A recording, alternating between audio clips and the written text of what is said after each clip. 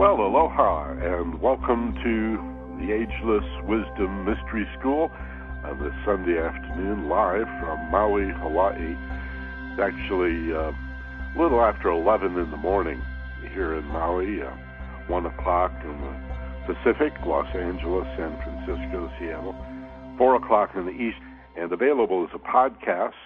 And a special aloha to the podcast people. Before starting the recording for the podcast, I was talking with the live people here about the nature of podcasts, and I was recommending iTunes as one of the best podcatchers. There are others, and if you have the different operating systems and types of machines, you might want to consider your options, but I'm crazy about iTunes, even if you don't use it to organize your music, but simply as a podcatcher. It's really cool. And access to the iTunes store, again, even if you don't buy anything there, it's a great place to subscribe to podcasts, which are always free. Premium audio programs is a program that maybe podcast may use that technology, but is for sale because it has premium content. It's a longer program or contains important information, intellectual property, that kind of stuff.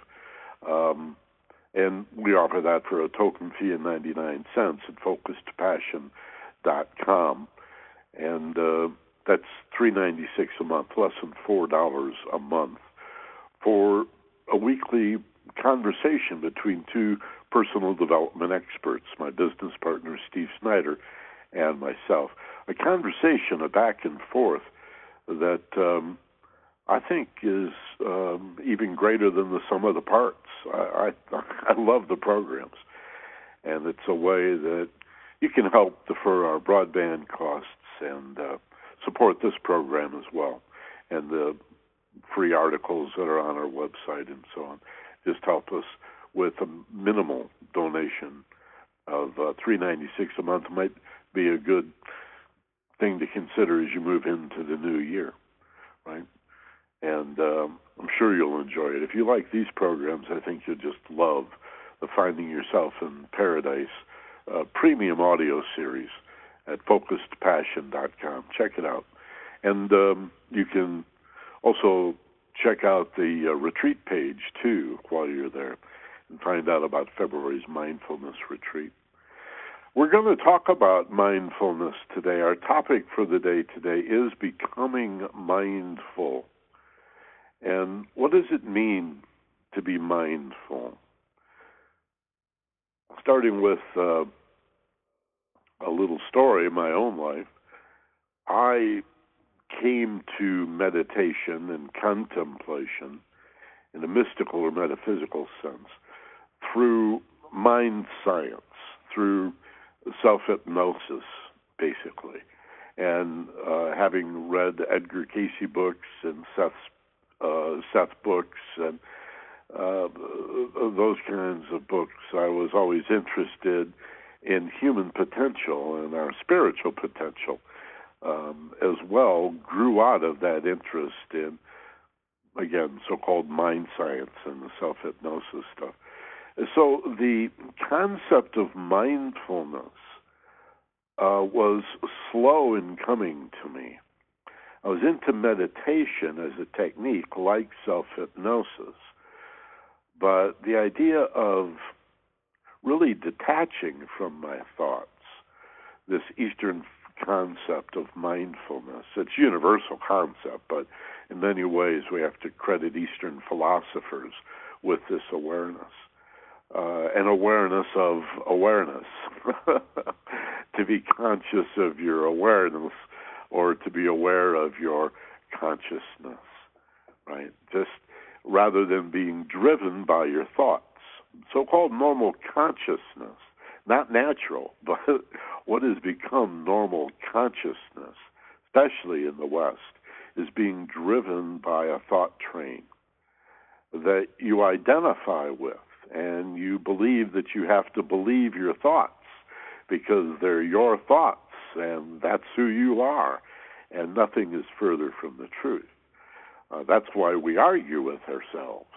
I mean, the basic identity dilemma is if I am my thoughts and my thoughts disagree, I argue with myself all the time. I can't hardly have a thought that an argument is not echoed back by some part of my mind, or my yeah, but is just lurking in the in the wings, right? So how could I possibly be my thoughts? Well, then the question is, if I am not the thoughts and I'm not the thinker of those thoughts, what could stand above that? What could, if I took a step back?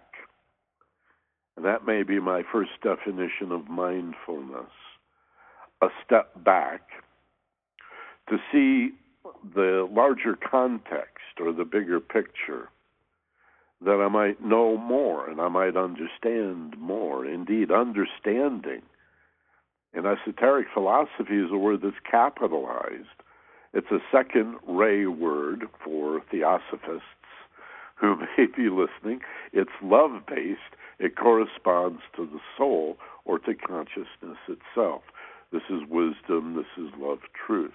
This is that second aspect of the Trinity, the Buddha nature, so to speak. That's the perspective, or the identity and the motive, love, of one who is mindful. Now, this Buddha consciousness or Christ consciousness of perfect enlightenment,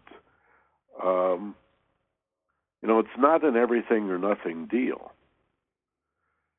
It's like I have a vision of those devices at the carnivals where the strong men would hit the pallet with a big hammer and see if they could ring the bell. And if they couldn't ring the bell, see how high they could drive the lead weight by striking that. It's like this aspiration. An even better allegory might be sort of the pull or the magnetic tug of your oversoul pulling upon your emotional nature. And you feel that magnetic attraction toward your higher self in much the same way you would fall in love romantically and feel that attraction, feel that sometimes you literally feel tugging at your heart. And the magnetic nature of love as consciousness, therefore the magnetic nature of consciousness, is at the core, the heart and soul of mindfulness. You're mindful of the perspective, and you are mindful that ultimately mind is everything. But there is a point of power in the heart. So metaphysically, we talk about all is mind. Buddha said this as well. Everything is mind. The one thing, as the Egyptians would say, the one life, the Godhead, the one about whom naught may be said, above the Father aspect now. Okay, the whole Trinity would be a function of the Godhead, the ultimate Kether, the highest high. You notice God refers to itself as we, even in Genesis, which is, again, part of this whole concept that, yes, there's a Trinity. We have talked about that. We will talk about that. The Father aspect is the mental nature, the mind. The Son aspect, the Buddha nature, or the Christos, that consciousness, that enlightenment, that perfect love, that's a correspondence of the soul level, or the Son, the Christos, or Buddha nature. Then the third aspect of the Trinity is the reflection or the manifestation out into the world. This is the mother aspect. This is what the Catholic and Christian churches, Protestant churches, call Holy Spirit or Holy Ghost. All right? But it's magnetically the mother. You have Father, Son, fill in the blank. It's obviously mater, the word, the material world is the mother aspect. because she is receptive to the outgoing, manifestating, causal power of the one mind.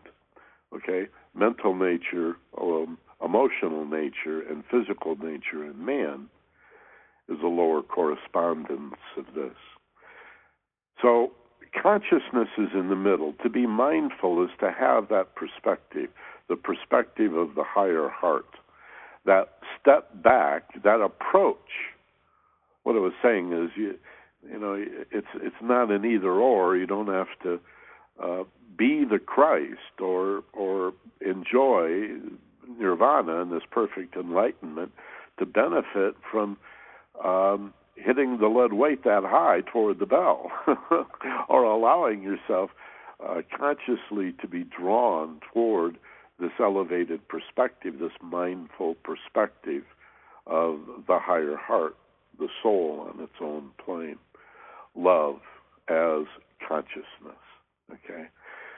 If this sounds a little strange and a little new, there's only 3 elements here. It's not that difficult. Play around with it. It's a rich model, the Trinity. The triangle is a powerful, powerful shape. We've talked about the 3-legged African stool that never rocks. A chair or a table with 4 legs, they've all got to be exactly the same length to be stable. But a 3-legged stool, it doesn't matter at all the length of the legs. Right? It's always stable. There's something about the triangle that forms, that 3-legged stool, that caused Pythagoras to play around with triangles. And, of course, the Pythagorean theorem, right? The working with right angles and the hypotenuse, and that a squared plus b squared equals c squared. That's pretty cool. That's a pretty precise definition of the universe for an ancient Greek to just begin to discern space based on the triangle is important, because our tendency in the dual world is to be linear, and linear is right angles. That's the way most of us think. We live in a very right-angled world, missing a lot of the flow that's available to us. But the triangle is a basic building shape, is found in the geodesic dome, of course, and comes from the 3-legged stool and speaks to the divine Trinity. Yes, it does. And the threeness of things. The space has a threeness. Height, width, and depth. Time has a threeness. Past, present, and future. And the magic is always in the middle. The present. Past, present, and future. The heart and soul, the middle. The second element of these trinities over and over again is where the magic is found. And to be mindful of this concept, that the power is in the heart, that there is but one mind, and it has a heart. It is conscious. This is sometimes called the triangle of manifestation in metaphysics, and it is the Trinity: spirit, consciousness, and matter. We live in a world of energy and a world of material form, and yet this world is conscious. There is this middle element, right, that springs like the sun from Father Spirit and Mother Matter, the Christos, the Buddha nature, the soul on its own plane, standing between the source and its manifestation. To be mindful of yourself as standing in that middle position is incredibly powerful. And yet, approaches have to be made. You can't just leap to Christ consciousness. And if you do, if you get a piece of it, if you become totally gobsmacked, cosmic consciousness, you're still largely, in spite of all your aspiration, a subject of it. I don't want to say a victim, but it's nothing you can hold on to, and hopefully you can maintain it for a while, but it tends to be fleeting as long as we're in form. This is the idea of even great spiritual masters being tempted. Even the Christ was tempted by literally the devil. I say literally. Those who take things literally, the orthodox view would be the devil. The allegory, the primary allegory that I think most people recognize there is the ego, tempted by the ego. Satan is your ego. It's your fear-based nature, right? It's this lower common identity that comes forward given the lifestyles we've created for ourselves. The frenzy, the high stimulus, the multitasking, the belief that we're going someplace, that we're accomplishing something important. And where are we going? What are we doing? And why are we doing it? What is this rat race? Right? We all, for 50 years, have talked about the hamster cage and the rat race and the treadmill of existence. Well, life has a path as an ancient allegory. The whole idea of the middle way, or Jacob's ladder, or the stairway to heaven. It's the spine. It's the caduceus, right? It's the shushumna. It's the middle way. It's the journey, not the destination. And yet, we spend a lot of our lives thinking it is the destination. We are trying to solve something, or resolve something, or get someplace, accomplish something, solve a problem. Well, yeah, there has to be some of that in our lives. But do we have to frame our entire existence as a journey to a destination, to a point where we've accomplished something? And for what purpose?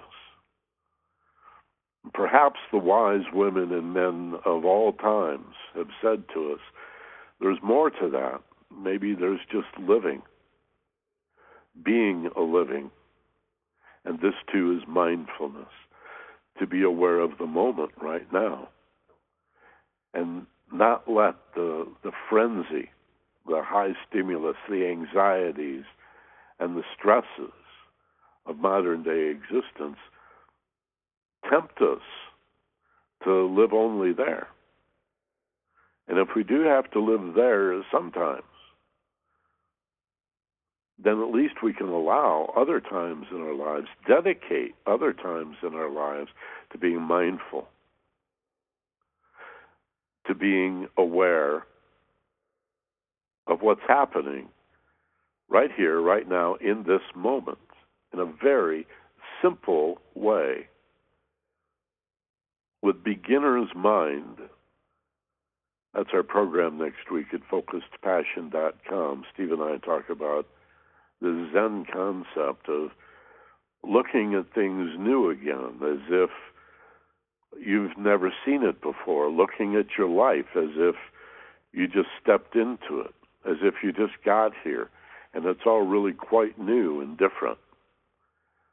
And you've been looking at your life and experiencing life so habitually that we become numb to the impress.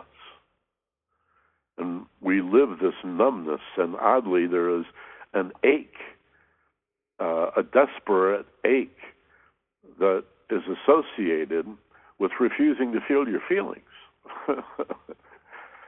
It sounds contradictory. Well, if I can't feel my feelings, it shouldn't hurt. Well, I didn't write the rules. That's the way humans are set up. When we shut down on our feelings across the board, and we do, you can't just shut down the hurt and let the love in, right? You shut down on any one of your emotional feelings. You shut down on all of them to the same degree. And if we live in that place because of being so stressed and overstimulated, if we're not mindful, when we're not mindful, and we repress those feelings, refuse to feel them, don't want to be aware of how we feel emotionally and even physically, that hurts. There's an ache associated with that. A symptom, a little reminder that this is not a healthy condition. And so we have to take a look at what hurts, understand what hurts, realize it, and then you release it, or it just falls away, it vaporizes. It ceases to be in the presence of understanding. That's mindfulness. That's consciousness. That's understanding with a capital U, second ray. Love as consciousness, love truth. Wisdom. Okay, that's that middle element again, mindfulness. I said at the beginning of the class today that this concept of mindfulness came to me slowly because I was initially using meditation more as self-hypnosis with visualization and guided imagery, focusing on my thoughts in a relaxed level, creating, instead of 8 or 10 thoughts spontaneously occurring and competing for my attention, I could let go of that through relaxation. And going into alpha, paradise level of relaxation, meditation, contemplation, could focus my attention on a single thought stream and reinforce it even with visualization. Still, powerful skill set, especially for healing, but even emotional healing responds, as well as these techniques that have been developed in bridge medicine now, the allied healthcare fields, where people are integrating the idea of guided imagery and visualization, really exploiting in a conscious and deliberate fashion the so-called placebo effect, programming people to have expectations that they can manage or at least influence their pain and thereby accelerate their healing. Guided imagery and visualization, focusing on a single thought stream or train of thinking. This was really where I came to the more esoteric philosophies, and then began to realize what these Buddhists were talking about with the idea of mindfulness. It's almost as if then we could take the meditative awareness, the singular focus, hold it gently in our hands as if it were fragile, and bring it into the waking state as we open our eyes, and continue breathing out into the world with this peaceful, singular awareness of what's happening right now. And again, not holding on to that, quite the contrary. Just feeling like, again, you're holding it gently in the palm of your hands. You're balanced and centered, but not through effort, merely a matter of allowing and resting, sitting, relaxed, open and receptive, even vulnerable. Think about words like receptive and vulnerable, right? Now we're letting go of visualization and guided imagery, the self-hypnosis side of focusing, using these relaxed states, these meditative states, to focus on a single thought stream, letting go of that, and standing receptive, vulnerable, open, like a vessel, right, to insight, to revelation, inspiration, realization, and understanding. Quite different than logic, which is always breaking things down. It's deductive. We're math-oriented. We want to factor it out, break it down, categorize it, pigeonhole it, get it down to something neat like X equals 2. Always. Right? Nail it down. like that. It wasn't it Maslow that said, when your only tool is a hammer, every problem looks like a nail? That's what we do with logic.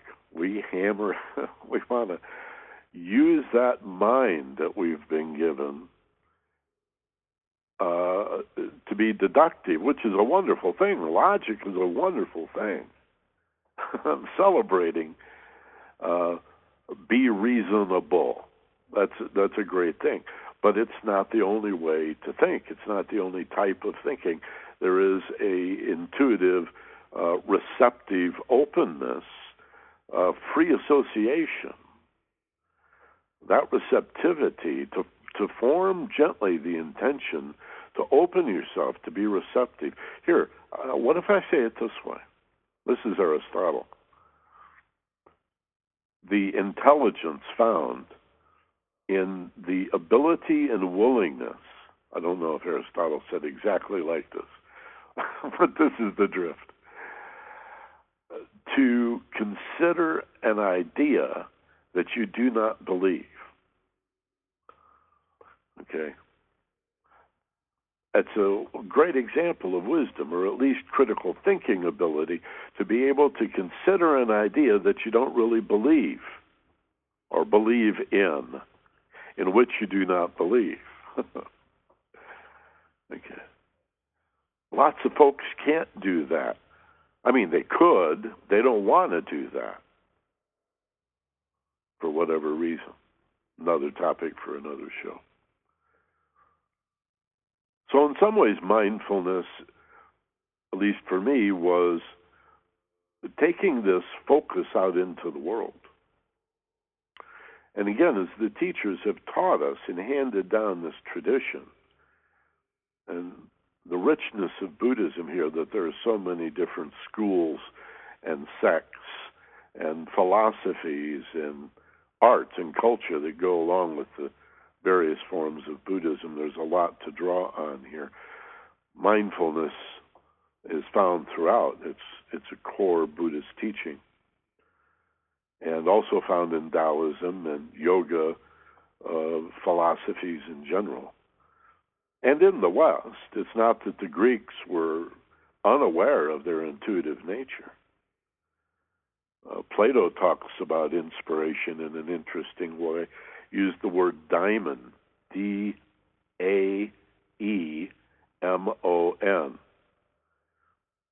Daemon, or daimon.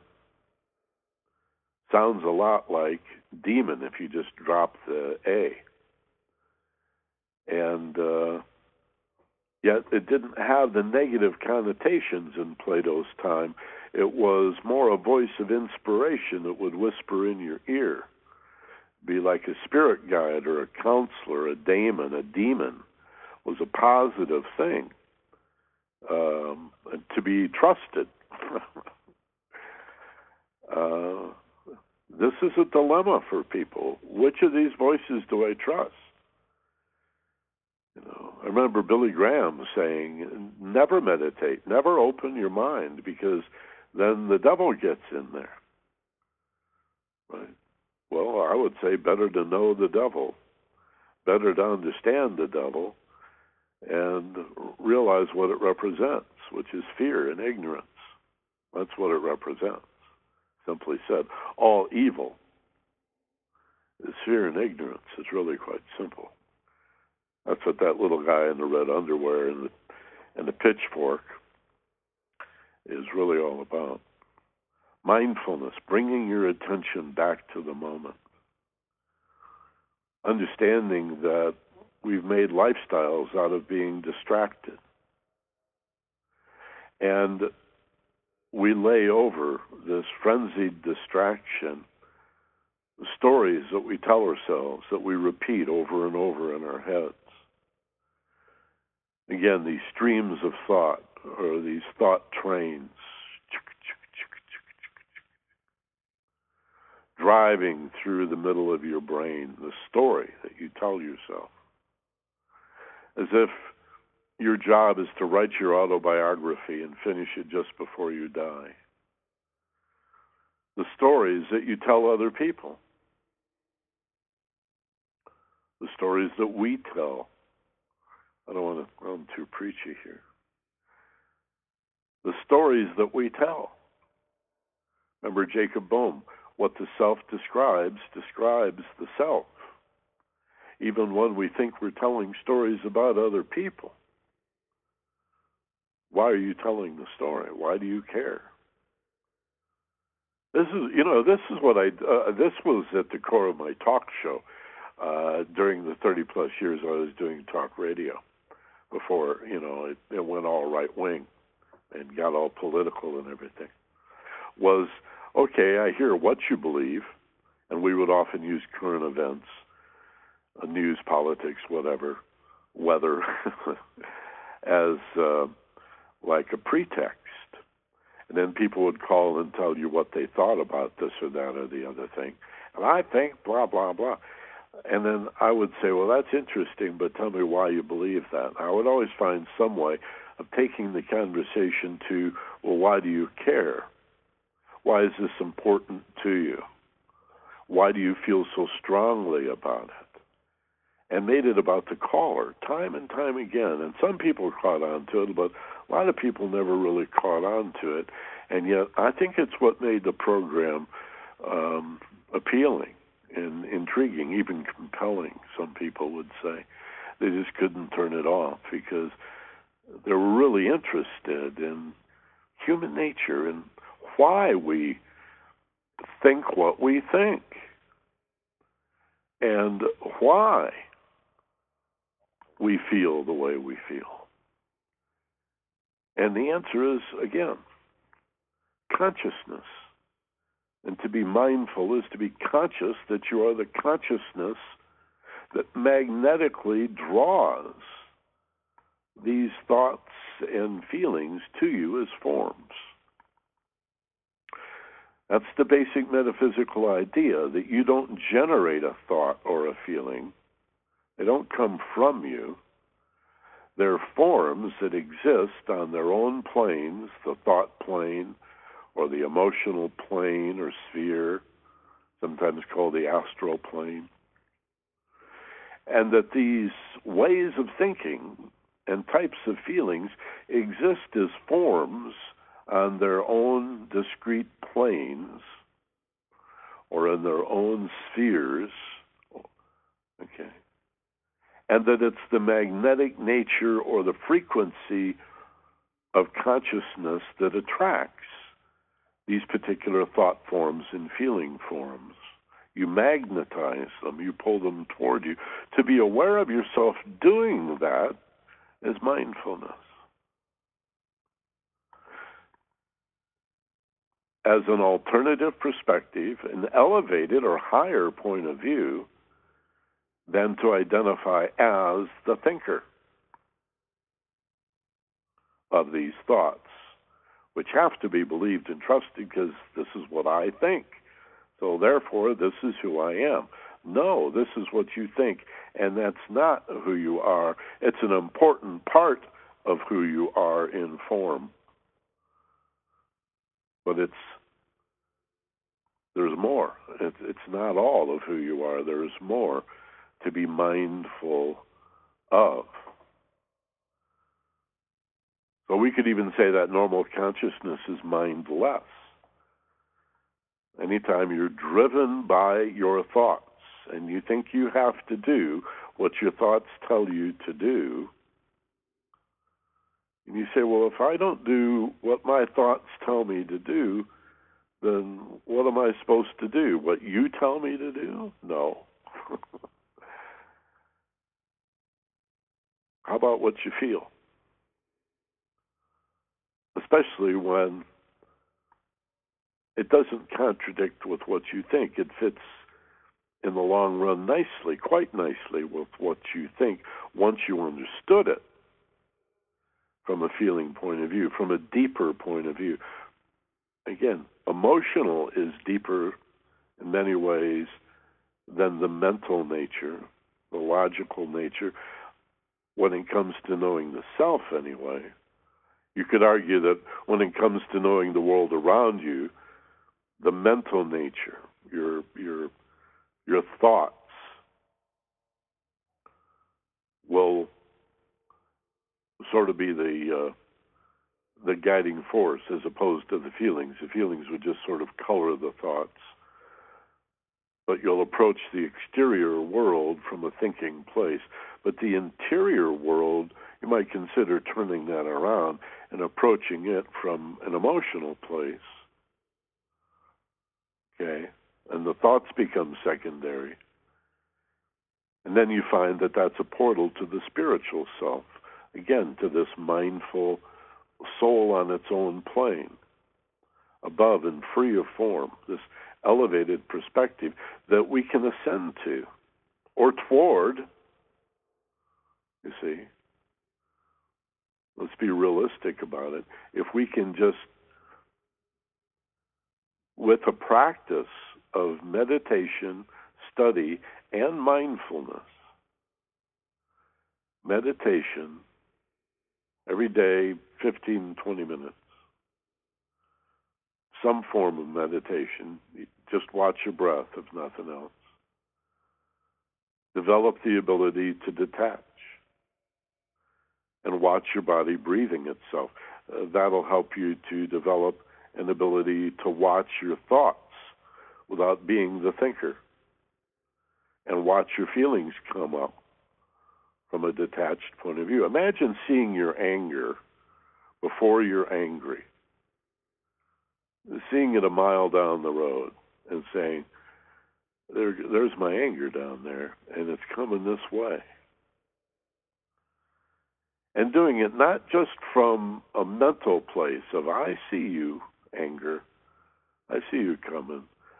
Not just a mental, now what do I do? Let's think and reason and plan based on all the different ways things could be dangerous to me.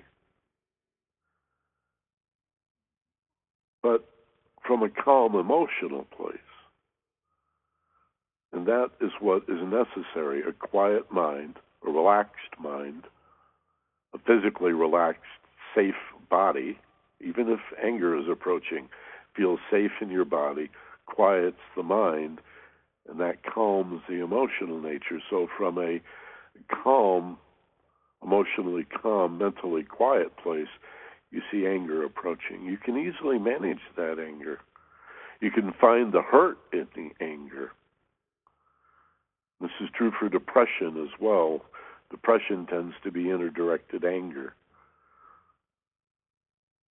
Tends to be, not all of it, but the vast majority of what is identified as depression is inner-directed anger and frustration. And you just sort of throw in the towel and knuckle under to it. Depression and anger, if anger is more likely directed out into the world, we tend to be angry at someone. It's difficult for most people just to be angry without needing to direct it somehow at someone or something. And the idea of misdirected anger is something that we see a lot in psychology, right?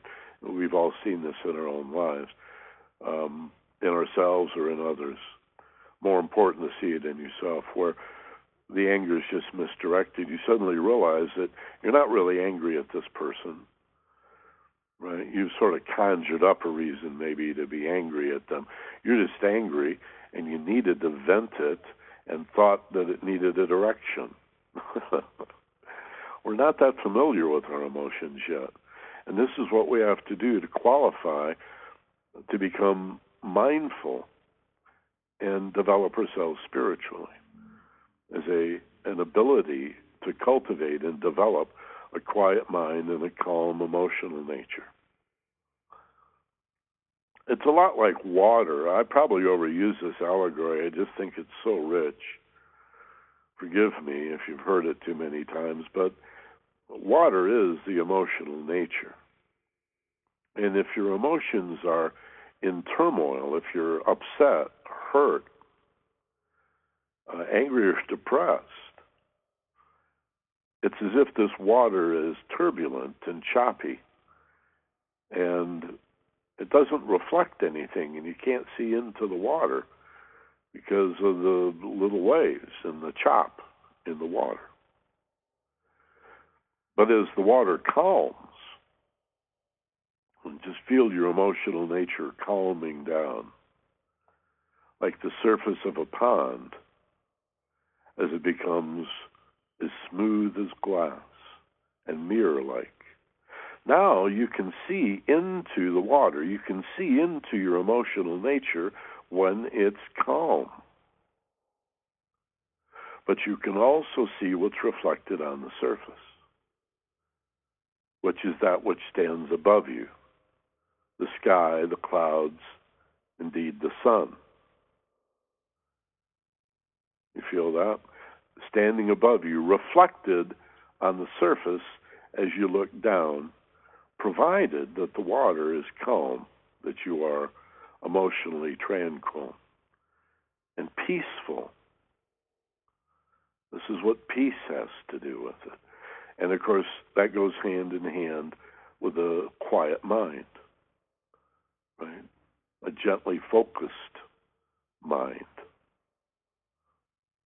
which we call mindfulness.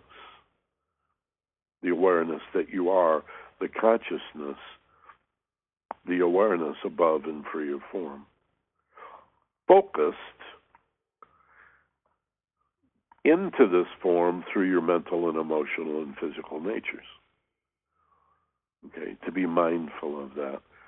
To bring that meditation then into your waking state. And many times a day you'll have to return. You'll have to bring your attention back to being mindful, because we get distracted and tempted to live habitually by rote. We have so many habits and routines in our lives. We do them by rote so that the mind is free to think of other things. And often it's to distract ourselves from the present. So we go off into those stories we talked about, the past, the stories we tell ourselves, the stories we use to appeal to other people, or the fears of anticipating the future and using that logical mind to explore every possible way you could be put in danger, every way you could fail, every possible problem, as if preparing for the problem is the best strategy. You take your eye off the goal and put your eye on the anticipated problem that's not even real and doesn't even exist yet. What direction are you going to go in except that problem, creating a perceived need for even more worry, which just ensures that you get what you expect and go where you look and reap what you sow. Henry Ford, I believe it was, said, problems are those things you see when you take your eye off the goal. So if you keep your eye on the goal, there are no problems. There are simply opportunities along the way to learn what you need to learn to continue toward the goal. Just like a video game, you have to master a certain level before you go on to the next level, on to the next level, and on to the next level. But there's work you have to do to qualify for that. Okay? Tempted to get into the argument of social promotion in schools, because that's a different on to the next level. We're talking about knowing the material before you're passed on to the next level. That's the way it works in life anyway. That's the nature of our evolution, mentally, emotionally, and spiritually. This conscious evolution, to be mindful of your growth, to be committed to your growth. I mean, to do things, to take workshops and seminars and go to retreats, not just ours, other people's retreats too, and buy books and read and contemplate and set aside some time, ideally early in the morning, but It could be any time that works for you, and just adjust your schedule to carve out what is 15 minutes once a day, really, in the scheme of things. You say you don't have time. I guarantee you that if you begin to meditate, to contemplate, to practice introspection, meditation, for 15 minutes, 20 minutes a day, once a day, I guarantee that'll give you more time at the end of the day, not compete with your busy schedule. You'll have more time in the rest of your day because you'll see things more clearly. You'll worry less. You'll generally be more positive. You'll tend to be happier. You'll see the joy in simple everyday things. It's more likely anyway, right? That's all I'm saying. It's more likely. Many of what you might have otherwise seen as problems, you don't see as problems because from the slightly elevated perspective, you recognize that was just fear and illusion. It's really not a problem. Okay, that's going to work itself out just fine. Don't worry about it. Let it go. You invented that thing. Put your eye back on the goal. Keep moving toward the goal, right? With that positive expectation. People are afraid not to be afraid. Do you understand? Do you get that? The fear that we have to not be afraid. It's like if I give up my fear, that would be frightening. I don't know. I don't know how it would feel to be safe, to allow myself to feel safe. Well, what if you practiced for 15 or 20 minutes once a day? Maybe you could learn how it feels to feel safe. And then begin to practice trusting yourself, trusting life, allowing more of it to unfold. Not that you can't be willful. You can continue to set goals and dream dreams and form intentions. That's certainly necessary in life. But in balance with this receptivity that we've talked about, in balance with having a life to live, by being aware and conscious and awake in the moment. To be mindful. Okay, I had some material I wanted to share with you about mindfulness practices. Let me bring that up on my screen and do a time check here and see if I have time to share some of this with you. I'm opening Word. This takes a minute. Now, let me read through this quickly. This is a series of, or a set of suggestions about becoming mindful in your daily life and affairs. Attribution in this goes, I found this on the internet, attribution goes to the Benson Henry Institute for Mind-Body Medicine. And what do we have here? 10 little practices. Number 1, as you awaken in the morning, bring your attention to your breathing. Instead of letting your mind spin off into yesterday or today, the future, take mindful breaths. Focus on your breathing and sense the effects of breathing throughout your body. In other words, in the morning when you wake up, pay attention to waking up, to breathing, to filling your body, stretching. This would be a good time to do a little bit of yoga stretching, some asanas.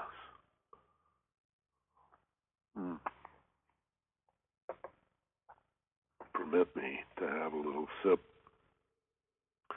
of my coffee here. Number 2, instead of hurrying to your usual routine, slow down and enjoy something special about the morning. A flower that bloomed, the sound of the birds, the wind in the trees. Okay. I was reflecting this morning on the thunder that we heard last night. It's fairly rare in Hawaii that we hear thunder or see lightning. But last night it came rolling down the volcano, echoing around through the canyons, and it was pretty cool to lay there and listen to that. And then I reflected upon that this morning. And just let that thunder, the sound of the thunder, roll over me and through me and awaken me, right? Trying to stay tuned to nature, or better said, allowing yourself, that trying word, allowing yourself to be in harmony, sympathy, empathy with nature. Number 3, on your way to work or school, pay attention to how you walk or drive or ride in the car, the bus, the train. Take some deep breaths, relaxing throughout your body. 4, if you're driving in a car or riding in a car and you come up to a red light, use that opportunity to, again, bring your attention back to your breathing, and at the same time, look around you and enjoy the landscape around you. Inner city, suburban, rural, wherever you happen to be, take a look, take a deeper look, especially if it's a route you drive every day. 99% of what's around you at any given moment, you've never seen, you've never looked at. Okay? Wake up. Number 5, when you arrive at your destination, take a few moments to orient yourself. Breathe consciously and calmly. Relax your body and then begin your work. Now, they don't suggest it, but since we're already at work here, before we go any farther, let me say that another nice exercise in mindfulness when you drive is to be aware of how it feels to drive, to be aware of the feeling of the steering wheel in your hands, to be aware of the fact, to awaken yourself consciously and deliberately to the fact that you are steering this vehicle right now with a series of little movements back and forth. Become aware of that. Awaken yourself to that, to the feeling of the way the car responds to pressure from your right foot, and the way it feels when you quickly pull that foot off the accelerator and step on the brake harder than you meant to, and you sort of lurch forward. Awaken to those feelings, to the way do you ever buy new tires and you were amazed at the difference in the way the ride felt just from buying new tires, better tires or worse tires? It was a different ride. It felt different. And we're aware of that for a minute, and we forget it, and we never feel it again. See? And life is so rich. There is so much to be experienced that we're not experiencing. And here's a series of practices to help us awaken to the moment.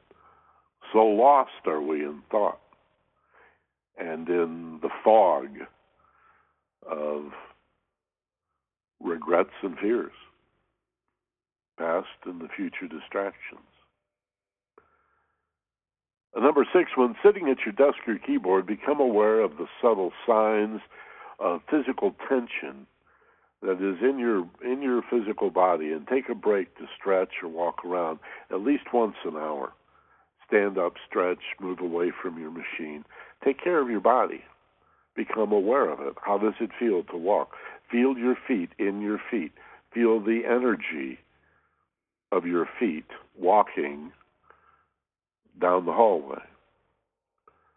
As you sit in the chair, feel how it feels to put your butt and the backside of your upper legs on that chair, to sit back. Right? Does this chair fit? Does it feel right? How's your posture throughout the day? Again, watch your posture. Check your spine. Move. Move a little bit. Just awareness. It's not just a matter of remembering to do these things.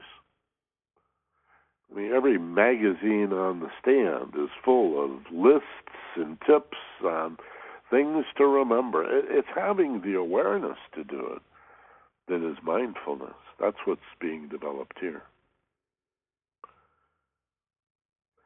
7, use the repetitive events of the day, the ringing telephone, a knock on the door, walking down the hall, as cues for a mini relaxation. So you could just choose any one of those common stimuli,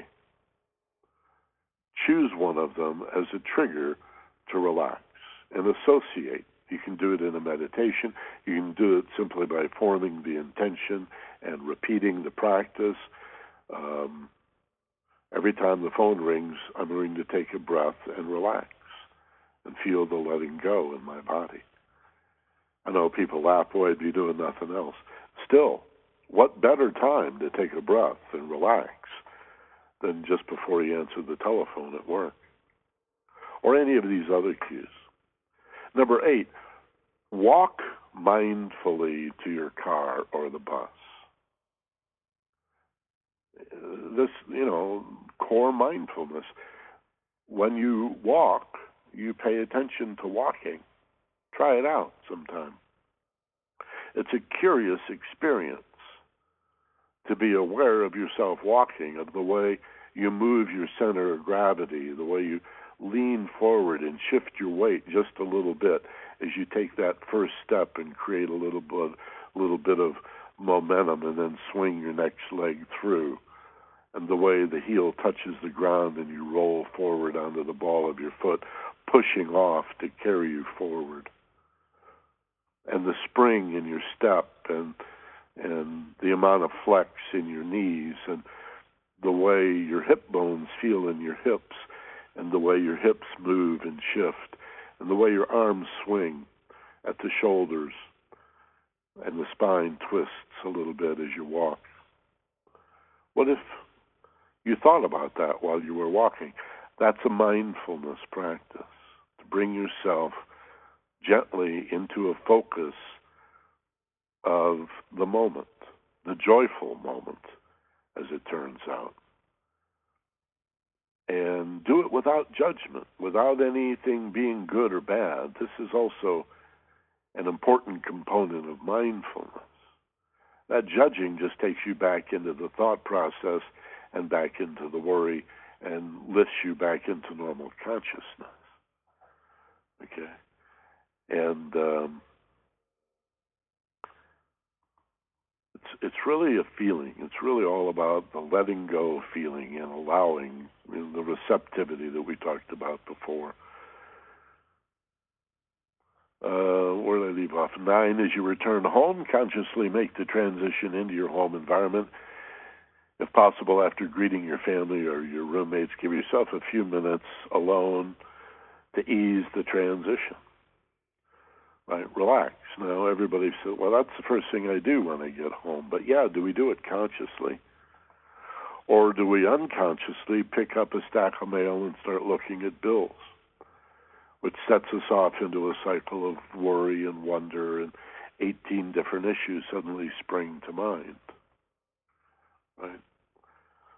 What if you just sat down and did nothing but relax and did nothing? Just gave it all up for a few minutes. You see, allow yourself that. Most of us are just too hard on ourselves. 10, as you go to sleep, let go of today, let go of tomorrow, and take some slow, mindful breaths. I think you've probably noticed the most common element in that list is the word probably used more than any other is breath. The importance of breath. That's your metronome. That's your that is your portal into the now. That's the doorway into the present moment, is to repeatedly bring your awareness back to your breathing, to center yourself, to balance yourself. Breathing is a very rich experience for many reasons, but perhaps one of the most important, I'll say without the perhaps, and one of the most important distinctions about breathing is that it's both autonomic and yet we can easily exert voluntary control to a point over what is essentially an involuntary stimulus response mechanism,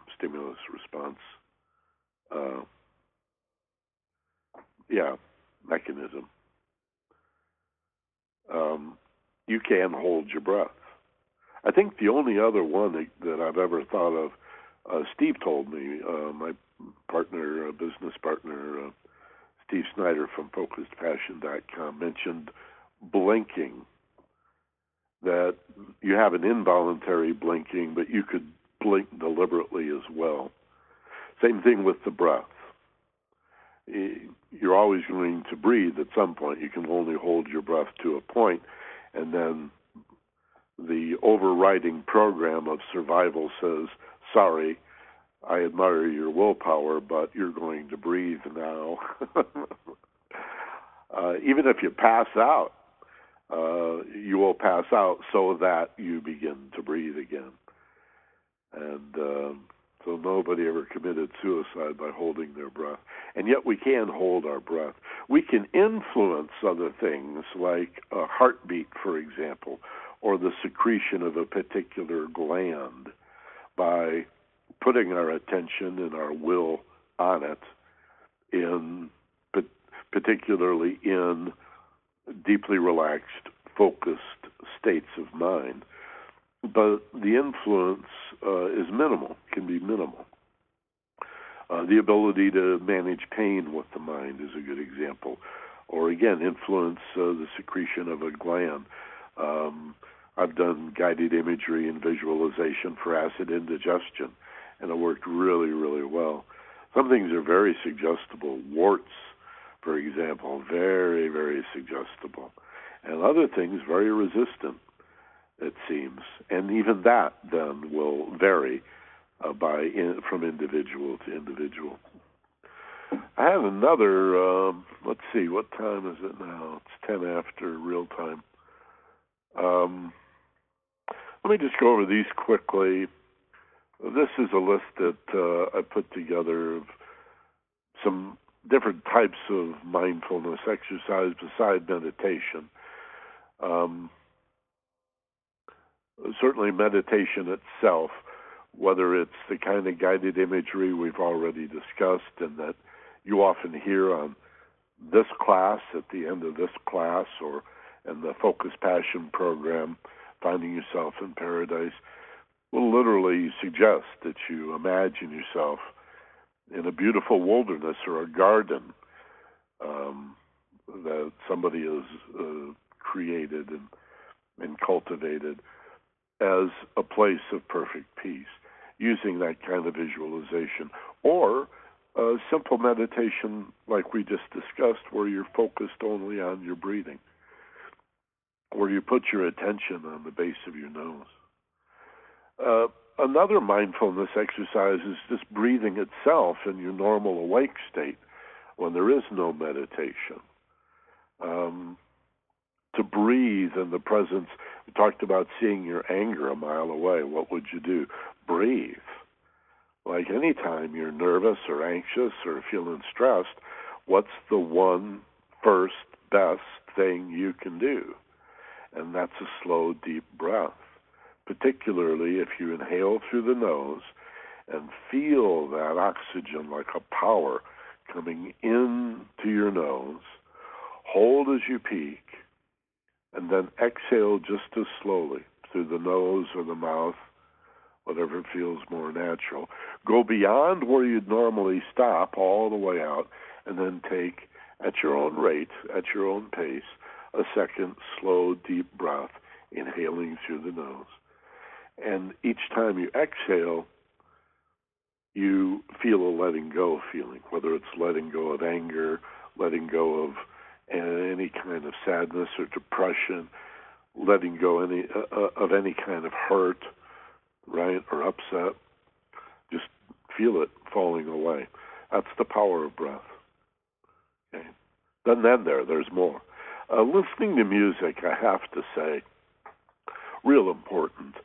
And I mean listen to the music. Allow yourself to be carried away by the music. Listen to a variety of music, and in particular, I would say soothing music for these purposes. I like rock and roll. I love rock and roll, the blues, rockabilly, even some really loud heavy metal I can enjoy, but I don't want to live there, right? Those are for short periods of standing on your chair, pulling your hair out, and dancing the night away. It's a wonderful feeling, a wonderful thing, but I'm not going to live there. So that's not really promoting mindfulness, but a more soothing, Baroque in the classical field, Baroque music, or anything that really, what's the saying, soothes the savage breast, that calms your heart. That's what that means, okay, is going to be good. And listen to it. Don't play it in the background while you think and then call it a mindfulness meditation. Sometimes I used to ask my students or clients to listen to a short piece of music, and that after 4 or 5 minutes, I would ask them about their experience of the music. It's sort of a trick I played, but it demonstrated a point. After that 4 or 5 minute period of playing some nice classical music, I would say to the client or the student, so what were you thinking? And if they were really listening to the music, they would say, oh, I didn't think about much of anything. I was just listening to the music. But oftentimes, I don't know, 50% or more, it feels like about a 50-50 deal. About half of the time, people would say, oh, well, I was thinking about this and that and this and that. And funny you should ask, and I even thought about this. And I said, so you didn't listen to the music? And they would tend to say something like, oh, I didn't think about the music, or I thought about the music, but, well, wait a minute, I didn't even ask you to think about the music. I asked you to listen to the music. That's more of a feeling, isn't it? So don't you have to sort of put your thoughts aside, or at least turn your thoughts to an awareness of your feelings? Think about your feelings. If not, feel the feeling directly. To experience the impact of music. This is a wonderful mindfulness exercise. Many say cleaning house, because it's something you got to do anyway. You know, the Buddha says, chop wood, carry water, then meditation, then chop wood, carry water. Or I think Jack Kornfield said, first enlightenment and then the dirty laundry. There's stuff you've got to do out into the world. You got to do the dishes. I used to have a cartoon, this has been a long time ago, in the 70s, in the mid-70s. I had this cartoon pinned to the wall above the kitchen sink of Mr. Natural does the dishes. And Mr. Natural is all grumpy in the first of the 4 frames. And he's just beginning to do this big sink, this sink that's piled high with all these dirty dishes. And he's grumbling and scowling. And in each frame, he's feeling a little more positive as more and more of the dishes are getting done, so that by the 4th frame of the cartoon, The dishes are all done and shiny and sparkly and in the dish strainer, and he's in a happy mood and feeling really good about life. You can do that. You got to do the dishes anyway. You got to do the dirty laundry anyway. So why not be mindful about it? Why not put your attention on it? Why not pretend you care about it? Maybe even pretend that it's fun. Sort of get into it, or move in that direction. Again, don't put the bar too high. Anything in that direction is going to help, I would think. Another mindfulness exercise, we talked about watching your breathing. There's also watching your thoughts. And this is a little more challenging, but you can dedicate some meditations to this. And what I'd recommend is watching the gaps between the thoughts or the points at which a particular thought stream changes topic.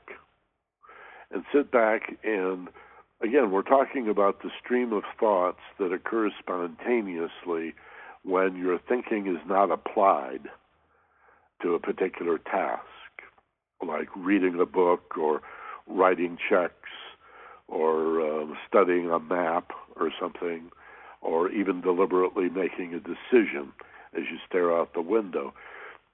We're talking about putting all of that down, sitting back, relaxed. There's still that thought stream, right? That's what we're talking about, watching mindfully unfold, right? Whether you think it comes out of you, that you're generating it, or attracting it via the magnetic nature of consciousness that we talked about earlier, and its particular frequencies. Just watch it unfold. Watch that thought stream and pay particular attention to the pauses or the gaps. That's a way out. That's a doorway out. You can begin to open those gaps between the thoughts. And there's also a paradigm about the 4 roads of thought in a book entitled simply Concentration by Ernest Wood, or Woods, Ernest Wood, I believe. It's a theosophical publication, Quest Books, Concentration by Ernest Wood. He talks about the 4 roads of thought, the 4 different connections that a particular train of thoughts or a thought stream can make to another thought stream that is sure to follow.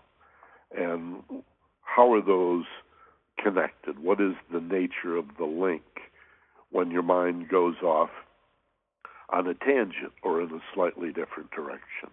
Again, instead of being that thinker driven by those thoughts, as if you're a passenger in the car and the thought stream is driving the car, consider stepping back mindfully, being the driver of the car, and put the thought stream, which is your ego, really, fear-based ego, in the passenger position, where it ought to be, riding shotgun and looking over your shoulder.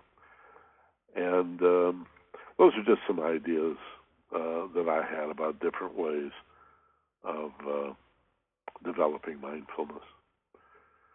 Okay, let me get rid of this and come back to my page here. Let's go to the questions and comments. If you're on the telephone, press star 2 if you'd like to comment. And again, as I look, few callers on this day after Christmas. Just a few people on the telephone. Let me go to the where's my Q&A section, and refresh this page and see who we have here. A few people checking in. In Pittsburgh, John Bowles. Aloha, Michael. Happy holidays to you and Doreen. Thank you, John. Merry Christmas to you. Carol is with us. Hi, Carol. Carol's in La Habra, Southern California. She says, hello, Michael and Doreen.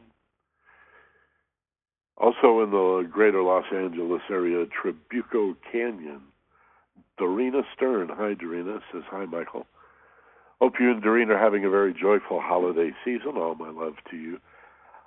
I have found mindfulness the most useful technique for moving past depression and anxiety. I think it's way more effective than the mind-numbing medications that people are turning to instead of looking within. It's the single most powerful tool we can use to understand life. I use it in my work to help others, and thanks for teaching it so clearly. Well, thanks for saying it's clear. I feel the same way, and I'm glad you've had that success with it.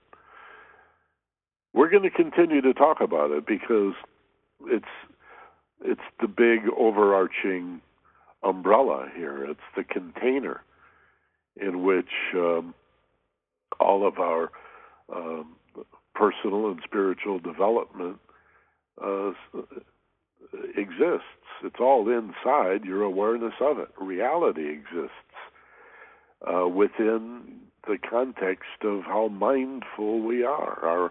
Our whole experience is here to either be witnessed or to be slept through. And oddly, life is more painful when we experience it as sleepwalkers. There is no real benefit to living more than a modicum, more than just a few appropriate areas of our lives, should we live habitually. The idea that you might have need to walk or run without being mindful, you might want to reserve the opportunity to think of something other than walking while you walk, and maybe walk hurriedly because you've got to figure out what to do to get to a certain place at a certain time. Fine, you give up being mindful, but you can always take a breath and pull back. So it's a balance, it's a blend. Sometimes we do need to extend ourselves farther out into the world. But don't go all the way out there to the sleepwalker, to the habitual, psychically numbed existence that most people live 24/7. Always take a breath, pull back a little bit toward the center to be mindful of whatever degree you have extended yourself out into the physical world, and now you're in a hurry to get someplace, and you're in gridlock in the middle of the 405, or your freeway of choice, given wherever you happen to live. These are choices we made. You chose to be there, right? You can choose not to be there. Maybe not in the moment. You're going to be there for a while, but you can make the choice in the moment. But the best choices are really realizations. It's not a matter of choosing so much as primarily to realize, to understand, and to take that breath, to pull back, and get that higher perspective. That's really what we're talking about. So many problems just fall away when you realize that they were figments of your imagination in the first place, that you're right on track, doing just fine. Also with us today from what I am sure is sunny, warm Tucson, Arizona, Lorelei Hatch. Hello, Lorelei. Happy holidays to you and Doreen. Peace and love to all. Yes, peace on earth, goodwill to all men, humans. Something that if you said in July would be controversial. You'd be a pacifist, an anti-war, peacenik. What is this peace on earth stuff? What do you think this is? Christmas time? Joy to the world. Let's do a little meditation, a little mindfulness exercise here. A simple one. Just watch our breath for a few minutes and show you how simple meditation can be, how easy and how accessible. And then we'll close the class for this week. Again, next week we'll talk about resolutions, commitments, declarations. We'll talk even a little about willpower And what's more powerful than willpower? Imagination. And how is it that imagination is more powerful than will when it comes to maintaining those New Year's resolutions, revolutions, realizations, declarations, and commitments to yourself, to your higher self, in your self-interest, but not the interest of the separated self, always for the greater good of all concerned, that higher self. That is a self. Many teachings say that's not the self. The only self is the separated self. Well, okay, we like to teach with a model that says there is a higher self, the soul on its own plane, above and free of form. This, by the way, in the ageless wisdom down through the ages, has been the greatest heresy of all, the pre-existence of the soul. The understanding that the incarnated separated self, the egoic, fear-based self, is an extension of the soul that tends to forget itself as it involves itself in form, in the clay.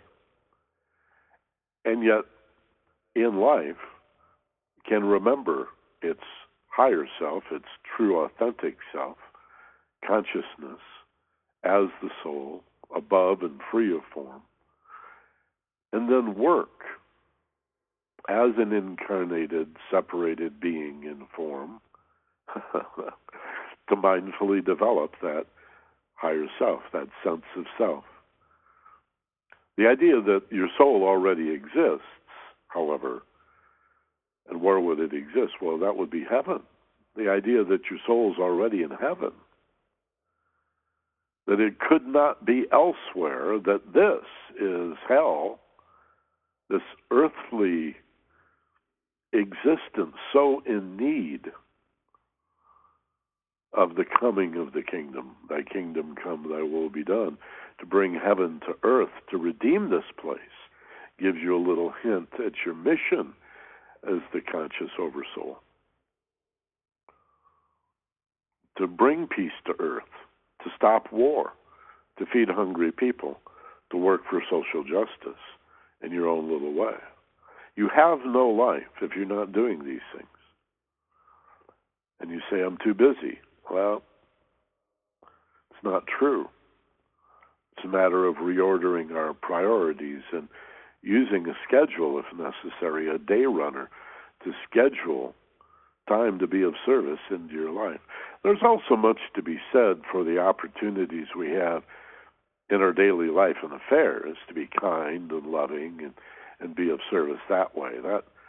That is very important, and I don't mean to ignore it and say the only way to be of service is to work on a global level. You know the saying, think globally, act locally. That may be in your family and with your closest friends and people you work with. What a great place to change the world. That is the place to change the world. And yet we must think globally as one family, one human family on one very isolated planet, very dependent stone, rolling around the solar system, circling the sun, the source of all of the energy of all life, going around and around, spinning on our axis. To what end? For what reason? To own stuff? To buy stuff? I don't think so. To convince enough people around us that we're worthy of their love? I don't think so. To attain a certain level of status or prestige, to accomplish something meaningful, to leave behind evidence that I was here? No, I don't think so. What then? To be the best you that you can be. The most loving and compassionate and merciful, the kindest,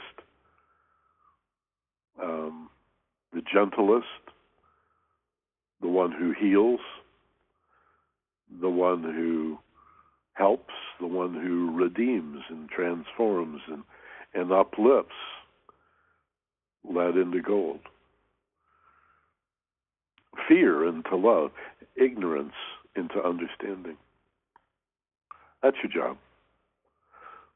By understanding yourself and identifying mindfully with this middle position between heaven and earth, between spirit and matter, the consciousness between spirit and matter.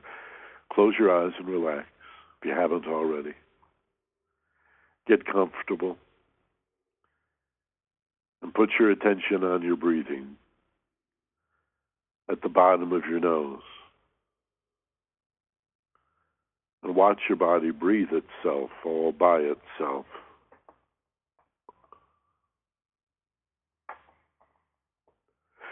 And every once in a while, take a nice, slow, deliberate, deep breath. Inhaling through your nose, fill your lungs, and hold for just a moment before you exhale, just as slowly. Going beyond where you might normally stop all the way out, pause for a beat. Begin to inhale slowly again. And with each in-breath and out-breath, you find that you're able to breathe even more slowly as you feel safer and more relaxed. And at any time, allowing yourself to simply find your natural rhythm. Allow your body to breathe itself. Turn it over to autopilot and simply sit there with your attention gently focused on the bottom of the nose, fixed, watching the in-breath and the out-breath much as you'd watch the waves at the shoreline of an ocean. Rolling in, crashing on the beach, draining down the beach and back into the sea. Round and round it goes, all things.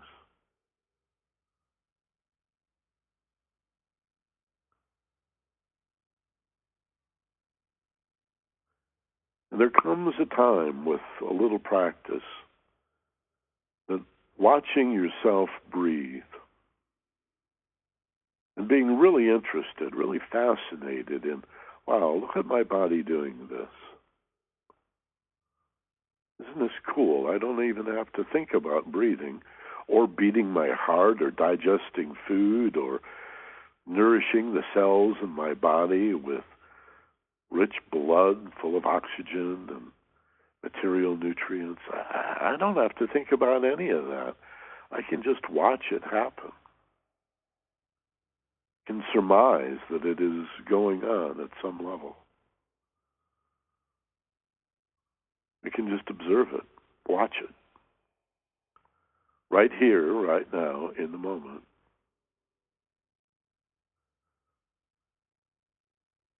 And soon there comes a feeling that the body you're watching breathe itself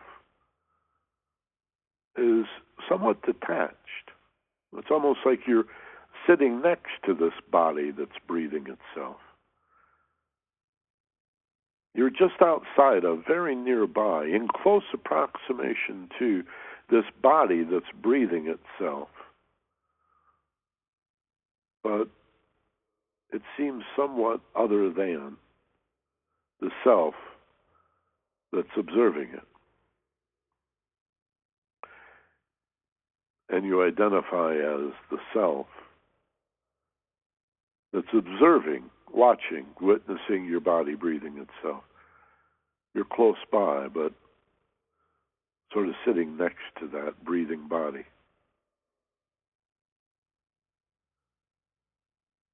And this level of mindful detachment allows us to consider how it might feel to experience ourselves watching our thought train without being driven by the thoughts or even identifying the thoughts as my thoughts, simply witnessing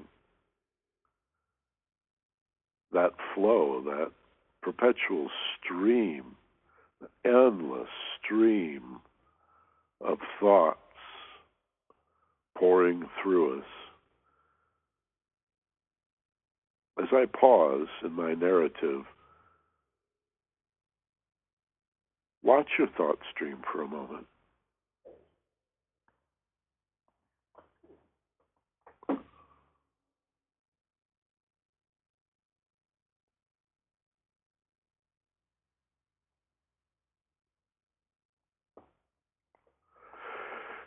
And notice how it gets complicated because you want to judge your thoughts. You want to think about your thoughts. You want to think about thinking about thinking about thinking about thinking about thinking.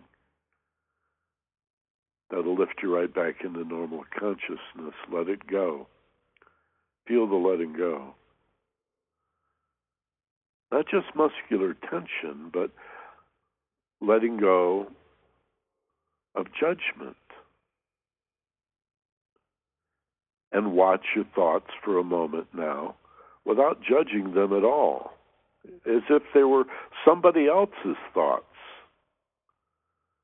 Detach. And just watch them go by. Don't marry yourself to any of them. Do that now for a few moments.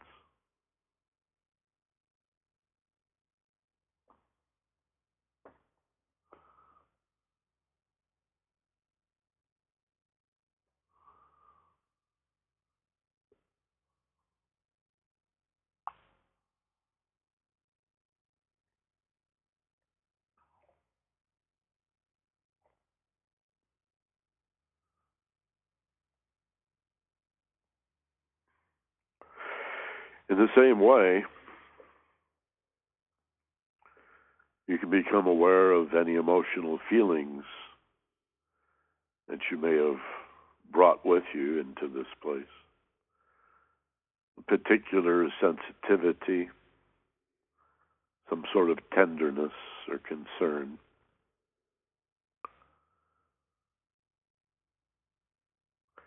And in the same detached fashion,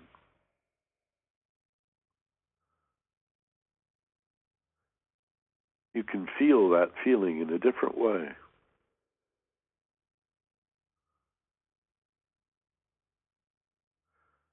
You can explore the nature of that emotional feeling all the way to its edges,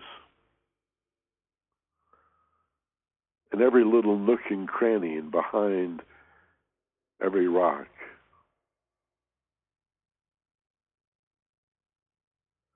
In fact, mindfully pulling upon the wisdom to go where you're most afraid to go with regard to this feeling or set of feelings. To find the scariest bits, the best parts of you are hidden where you've been most afraid to look.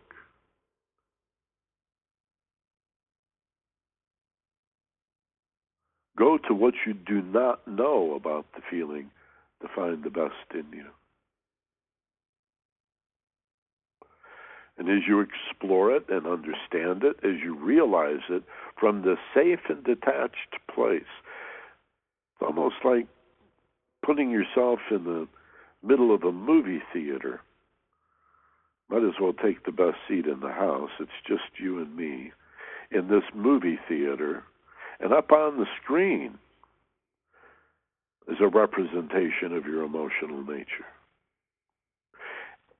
And you have a remote control in your hand, so you can pause this and rewind it. You can jump ahead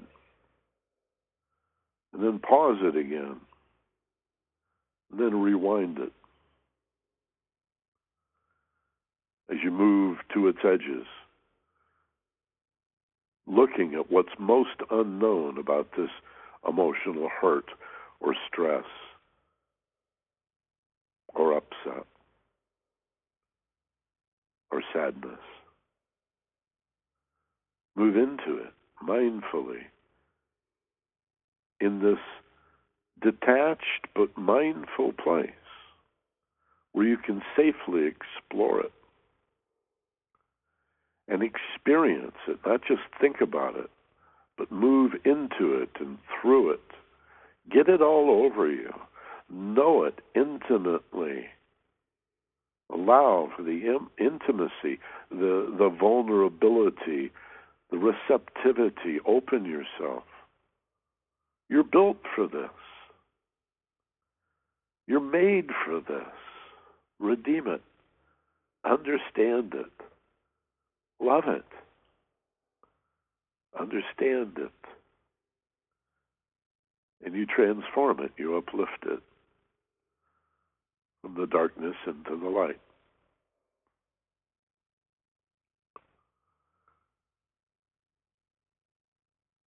Practice mindfulness. Commit to it now. Make a declaration that you're going to find 10 or 15 minutes a day to watch your breath mindfully.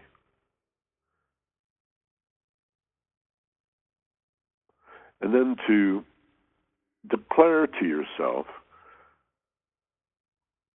that as you prepare to open your eyes in a few moments, wide awake and back in the room in which you sit, that you'll bring this mindful awareness of the moment, free from judgment, with you back into the waking state. And hold that gently in the palm of your hand. As you take a slow, deep breath, filling your lungs, hold as you peak.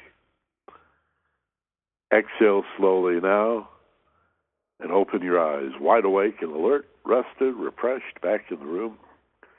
Feeling fine on this day after Christmas, 2010.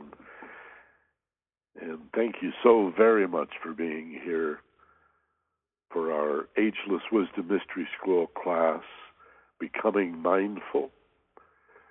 You know, one of the benefits of having the streaming audio available for this class, this live webinar available streaming as well as podcast, is you can forward these programs to your friends. So if you're just thinking, boy, you know, so-and-so, I know this guy or this gal that would really love to hear this program. Well, wait 5 minutes. I mean, literally, no more than 5 minutes. And then go to theagelesswisdom.com. The THE is part of it, so after the W's, theagelesswisdom.com. Click on Homepage to go inside, and then click on Web Teleconferences.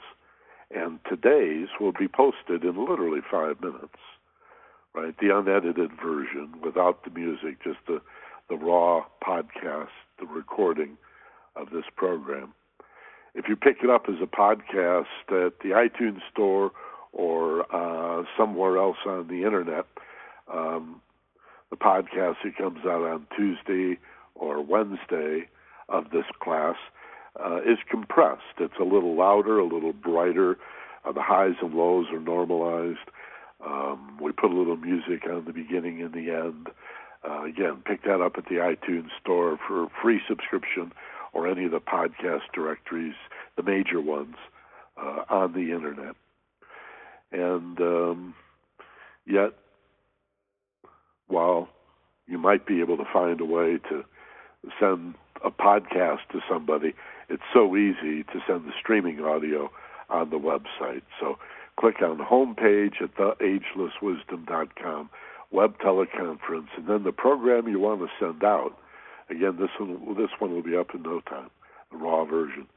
And put your friend's first name and email in there, and bang, off it goes. Okay, I'd appreciate it, and I think they'd probably appreciate it. And doesn't cost anybody anything. Again, if you want to support what we're doing, you can subscribe to our premium audio program at focusedpassion.com for just 99 cents a week. That's $3 for now anyway, $3.96 a month is all that it costs to subscribe to this weekly premium audio program. Conversation really. A weekly conversation between me and Steve Snyder, my business partner, one of the brightest guys in the field. That's why I hang out with them. And the conversations we have, well, if you like this class, you're going to love the compelling nature of the discussions we have on human potential topics. And we also, like this class, have guided imagery and meditative exercises on that program as well. So for $3.96 a month, you get those 4 premium programs. You can pick those up with your podcatcher, right, with your iTunes or other podcatcher. And check out FocusedPassion.com.